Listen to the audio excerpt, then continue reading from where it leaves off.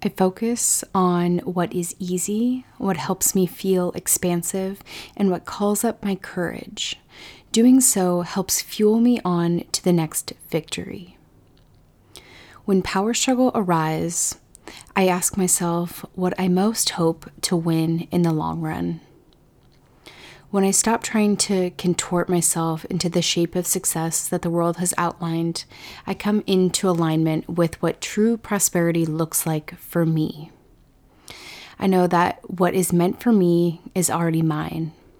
I simply need to relax into it and allow it to make itself manifest. Victory is mine when I feel aligned with something greater than myself. If I want to win, I need to balance both life's inhales and exhales, its expansion and contraction.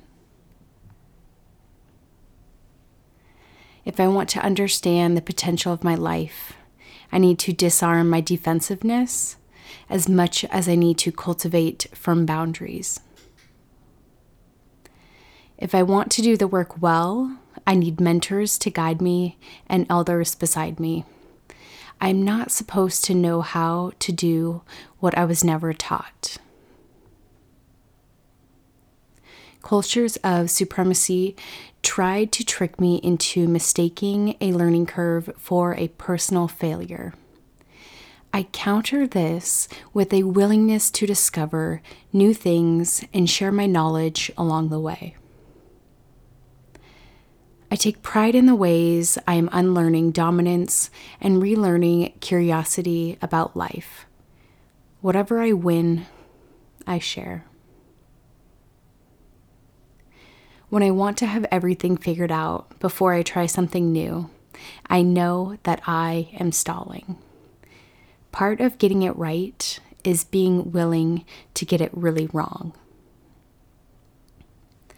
I know that getting ahead isn't the same as growing. I know that greed is the antithesis of unfolding. I know that I cannot covet what keeps me sheltered from life and discover the world has to offer me at the same time. The real win is my ability to make whatever I am doing my own.